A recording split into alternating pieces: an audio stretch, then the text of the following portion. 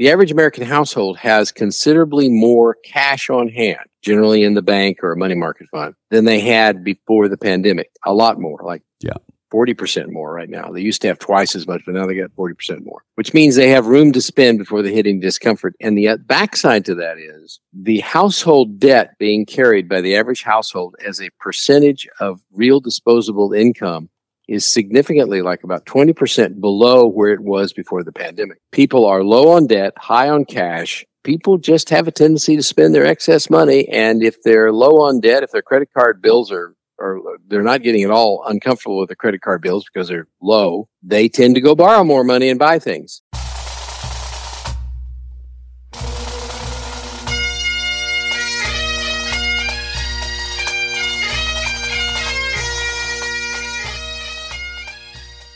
Once more unto the breach, dear friends.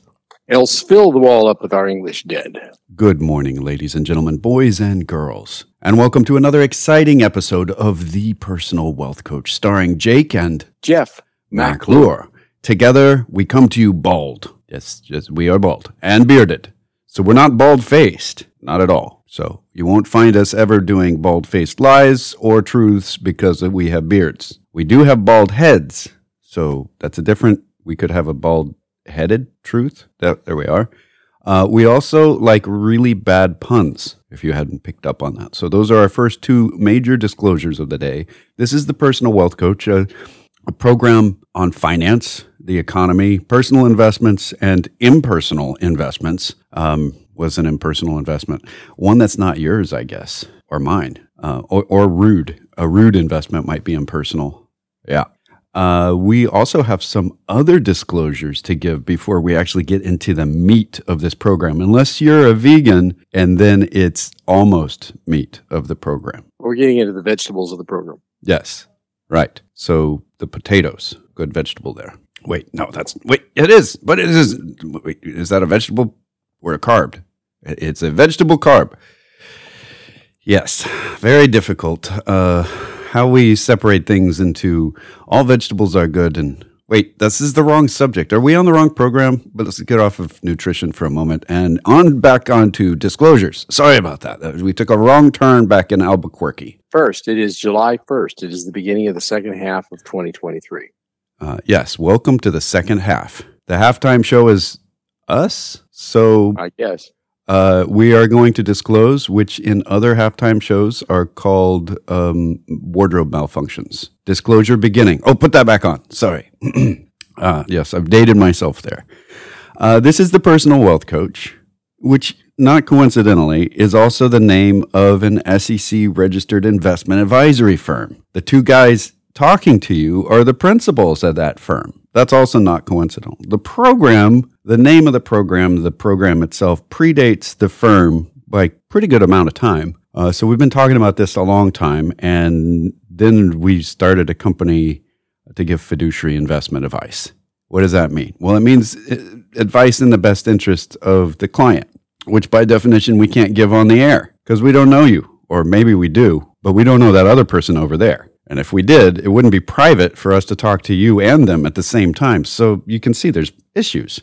We have many issues. We have so many issues. We have back issues of issues. So we can't give advice on the air. We have to give education on the air, which is close to the same thing. It gives you the rules and the tools to do what you should be doing, why we give advice when we give advice. And just because the firm is registered with the SEC, that isn't a laurel, an achievement, or anything that we plaster around saying, look at what we have done. It is a requirement for us to tell you that, and it does not imply in any way, shape, form, or conceptual fashion that the SEC somehow favors us. They don't favor. They disfavor. That is their professional responsibility, is to go around disfavoring people. So we have to tell you that as well. We don't pay for this program. We are not paid for this program. We have been professionally unemployed doing this program for 25 years now for me, and 26 for the older Baldy. Older Baldy, by the way, Jeff, is younger Baldy, Jake's dad. And the reverse is similar. Older Baldy's son is not his dad. So I'm my own grandpa. Right. He is his own grandpa. And if you catch that, then you have a smile on your face at the moment. And then the very last, but not the least in any way, shape, form, or fashion, disclosure is this one for you, sir. Okay. The information that we present on this educational radio and internet program has been obtained from sources we deem to be reliable, but we make no warranty or guarantee as to the accuracy or completeness of said information. We do, however, warranty, guarantee, and make certain that all incomplete information that is delivered is incomplete. There, properly warranted, signed on the internet and in radio form, in audible form only. All right, which is legal, by the way. Just as you can get a verbal authorization from a scamming telemarketer. So I guess we just signed a contract. We will endeavor to only give incomplete information that is truly incomplete. Thank you. Oh, boy. All right. What happened in the market this week? It was really a rather pleasant week for those of us who follow what goes on in the market. The S&P 500 stock index, otherwise affectionately known as the SPX, which is the prime one, I think, for following what the market is doing, was up 2.35% this week to 4450.38. 2.35% is a lot in a single week. And it's one of those reasons that if you've ever seen the analyses, and I've seen many of them, that says that if you just missing a few weeks or a few days, if you just happen to miss the right days, you miss most of what the market does on the upside. And unfortunately, market timers are in the habit of missing those few days. The S&P 500 is now up almost 16% the first half of 2023, since the first half is behind us. It's 24% higher than it was last October 12th. It's almost 40% higher than it was 3 years ago, but it is still down 7% from its record high in January of 2022. And the other index we follow, the CRSP US Midcap Value Index, which is kind of at the other end of the market since large growth dominates the S&P 500. That's very large companies that are priced based on growth expectations. Value companies are companies that are priced based on the intrinsic value that they have, the stuff that they own, and so on. The mid-cap value is the other end of the market from the large cap growth, and it was up 3.54% for the week to 2391.52. So it's cruising along nicely. It's up 2.2% this year, which means it's not doing as well for this last 6 months, but it's cruising along nicely. It's about 8% below its record that's set at the same time as the S&P 500 at the beginning of 2022. U.S. Treasury 10-year note climbed a bit to 3.81. Now, that's near the high end of where it is traded all this year so far. If it keeps going up, and I kind of think it will, we could see the longer maturity treasuries and longer maturity bonds starting to rise, because there's a sense that maybe Chairman Powell at the Federal Reserve and the other bank heads around the world know what they're talking about when they say interest rates will be higher longer than most people expect. And people are beginning to believe them a little bit. So the highest yield in the treasury market right now is the 6-month treasury bill, which has a yield of 5.47%, which is pretty good by any stretch of the imagination. Unless, of course, you own, I guess there's no way that isn't good unless you're trying to borrow money.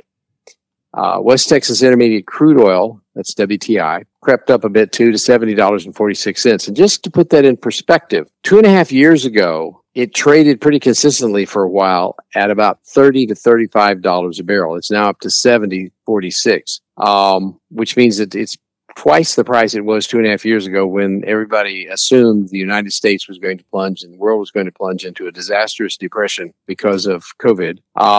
Interestingly also is that June of last year, just last year, it seems like it was a lot longer ago than that, oil was $120 a barrel a year ago. 70 doesn't sound all that bad when you look at $120 a barrel as the alternative. And we're cruising along, and that's the markets. Nice markets at that. The big news, and we mentioned this in the newsletter, the U.S. economy, there was some really big economic news. And I looked around for headlines announcing it and didn't see them. Hiding in the back or not there at all. Yeah.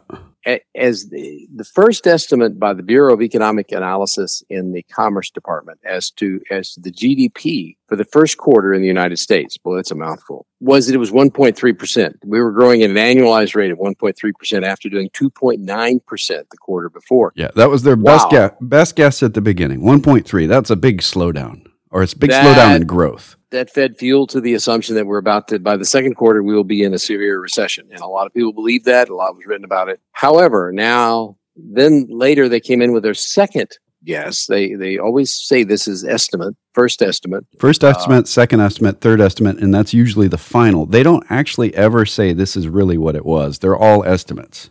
Right. And somewhere down the road in a few years, they may change it and come back and say that the number they just gave was incorrect. But most of the time, this is the number. So it was raised to 1.7, which was still not too exciting. But this week, the BEA came out with their third estimate of growth, GDP growth in the United States in the first quarter, and it's 2%. Now, that is a huge jump from 1.3 to 2. Yeah.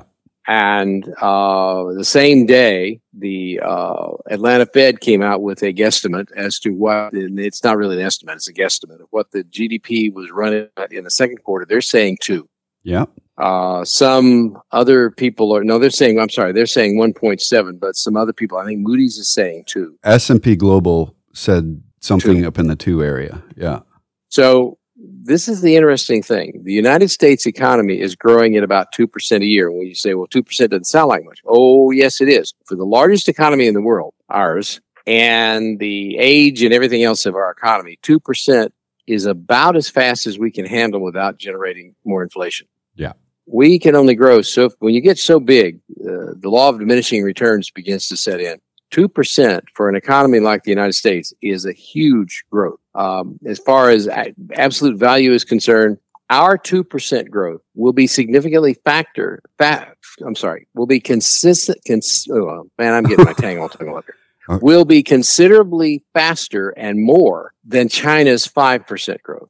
In other words, the absolute number, if you measure it in dollars, the absolute GDP growth in dollars, the United States, if we cruise along at 2% this year, will be more than China's 5%. That's the difference in the size of our economies. And we're not dependent on exports. We're dependent upon the consumer. That's which the Chinese would love to be, because as long as they're dependent upon exports, they are dependent upon people outside of China for making their economy run.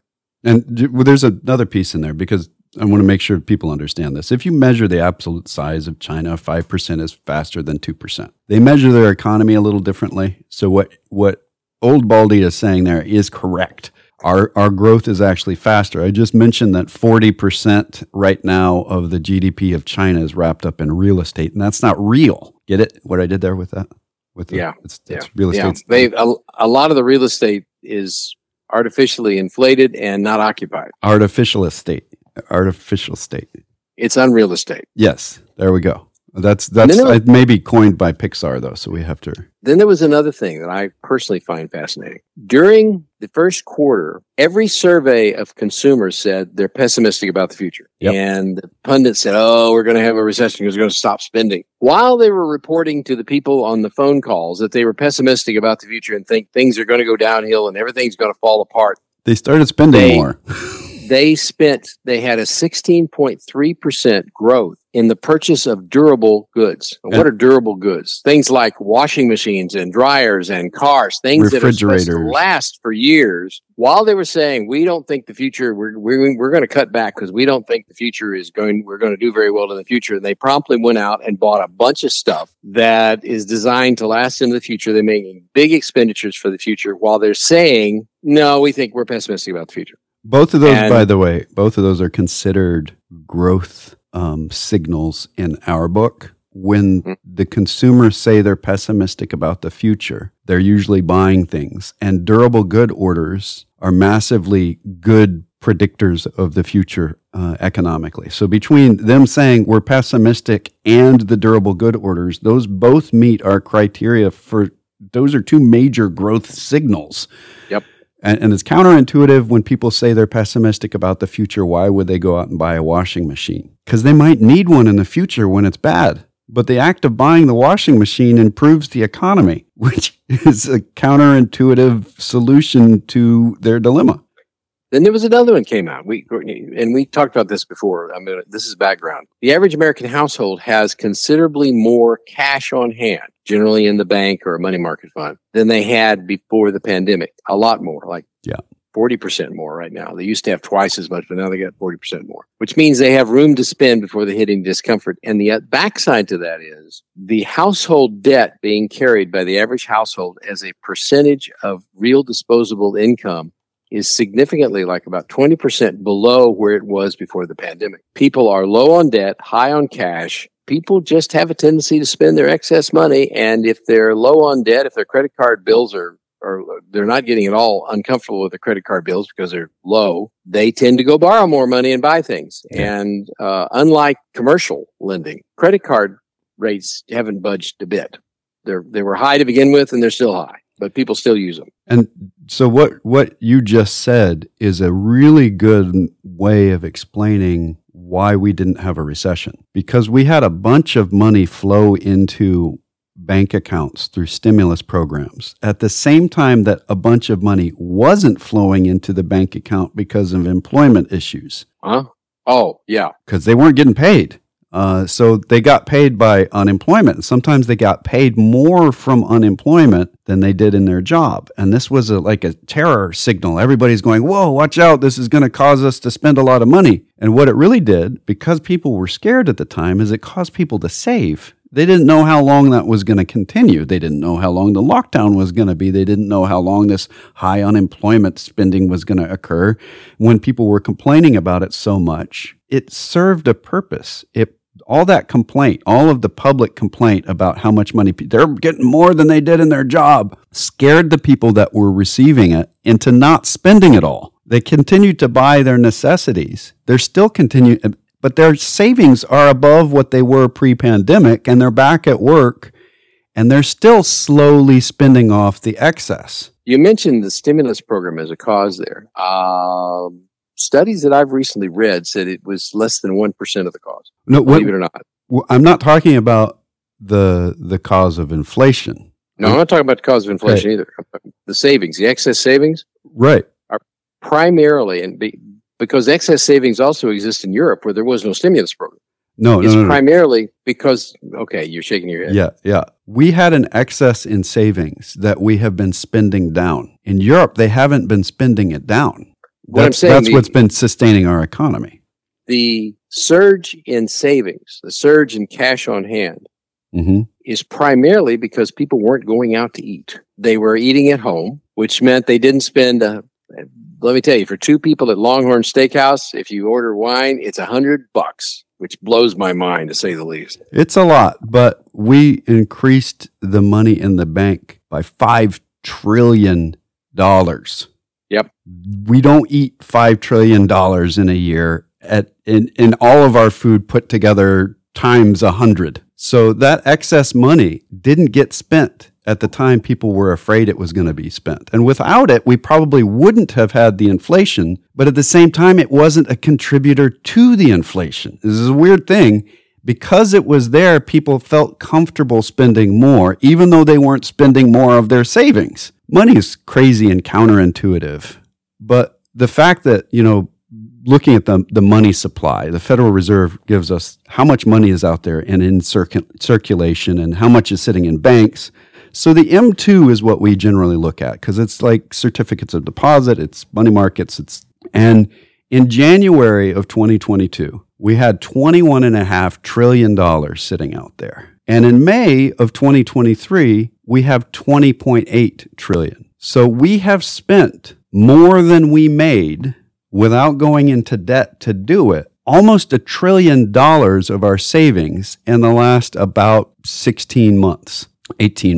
That's a major amount of money. And when we look at how much the GDP is, and if we caused it to shrink by, say, 0.5%, that would be about the same amount of money. And we didn't shrink 0.5%. We grew at 2% this last quarter and possibly 2% again this quarter. So having that money there and having it being able to be spent in an astonishingly rational way. I don't know what got into people during the pandemic, but we really spent our money in a rational way. Even people that got it from sources that are generally considered handouts, and most people got them in handouts. And when I ask people how they used the money that they got from PPP or for their unemployment check, they say, oh, those other people are doing it poorly, but we did it this way. Only everybody else did it that way too. So it led to something pretty cool. And I know that's a weird situation. I would not normally condone, let's just dump a bunch of money on the economy. There is a thing on the China front that we haven't talked about yet, something that's just come out. The Dutch and the Americans are teaming up to help prevent China from getting chips, certain types of chips. What does that mean? We keep hearing these little things about technology embargoes, and we're not going to send sensitive technology to China.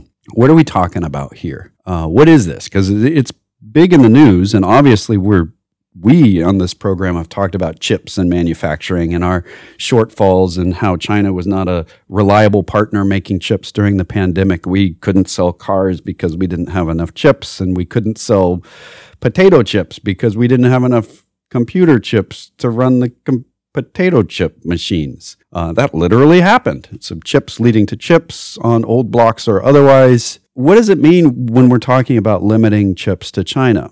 Well, we just saw a whole big shipment of armaments to Chechnya from China. Chinese military equipment being sold to Chechnya. Well, where is that going to go? Where do you think that's going to wind up? It's going to wind up in Ukraine. So China is supporting Russia indirectly in a way that they say, well, we're not supporting, it's Chechnya. Look over there. It's Chechnya. Look, they have beards. Putin doesn't have a beard. It's not even very good misdirection. So we recognize that the technology that we send to have manufactured in China or in the manufacturing equipment to manufacture other stuff in China might find its way into the hands and minds of people that we don't want to have it. So we're saying, hey, we're not going to ship this stuff over there. What does that mean? This is more on that front. The future doesn't look that great in China. They've made some incredible technological advancements in China in electric car manufacturing. 5G technology was theirs first. So we should be applauding their intellectual freedom, except that both of those technologies, the electric car manufacturing technology and the 5G technology, which they got to before any other competitor. Anyone else in the world didn't get that. Huawei did it. How did Huawei do it? They didn't have a big research department. They had the Chinese government feeding information to them from all the other chip makers that were manufacturing in China that were based elsewhere in the world. And I've talked about this particular episode of an intellectual property law in the past. Huawei developing 5G allowed everybody else to develop 5G too. Why? Because they used technology from about 6 other companies that didn't belong to them to make 5G. But then they were manufacturing it, and nobody else could make 5G yet because those large number of companies were not sharing the data between each other. Well, there was this big lawsuit against Huawei that in essence imposed a fine for every version of 5G that it sold that would be paid to each of those other companies. In essence, the fine became a licensing fee, and all the other companies were able to use the same technology and pay a licensing fee fine to themselves and the others to use 5G. Same thing with electric cars. They are the number one manufacturer of electric cars on the planet. They're selling them to their own people, and they're exporting them. They now export more cars than China does. And where did they come up with all this great expertise in selling or manufacturing cars, electric cars? Well, they got it from American technology being manufactured over there. They're not making great leaps ahead in battery technology. We are. They're not making great leaps ahead in processing technology. We are. They're using it to make stuff, and that's part of why they are not getting more chips, because they're stealing ideas. And it's something we've complained about for many years, but now they're coming into direct competition with us. And when you're in direct competition and stealing the stuff as you're supposed to be a partner, it breaks the trust. I think we've spent a lot of time on China. We're almost out of time for this hour. There's more to talk about on that subject. It's not very economic oriented, but it is very fascinating and has impact on the economy. But we'll be talking probably some more about that next hour. But we have a whole bunch of other stuff to talk about. What are some subjects that you have in the works? Well, I want to talk more about what's going on in the economy, the GDP, and the health of the economy, and why it has remained so healthy. Right. Both of us have kind of same subject there. I mean, there's articles in the Wall Street Journal about why is it hard to find mechanics for your car. Headline: America's hot labor market fuels job growth in unexpected places. Those are signs of really good growth, and we'll talk about that. But it's also a sign of possible inflation to come, which probably means we're getting another interest rate increase in July. We'll talk more about that next hour.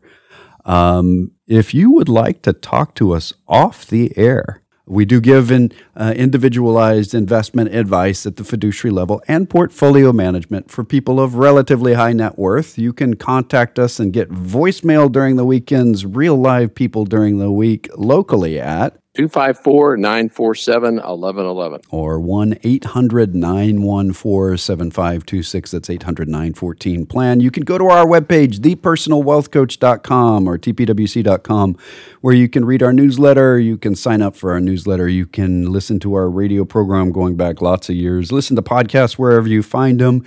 Email us directly or through the contact form. Our email addresses are jeff@tpwc.com and jake@tpwc.com. Have a great weekend.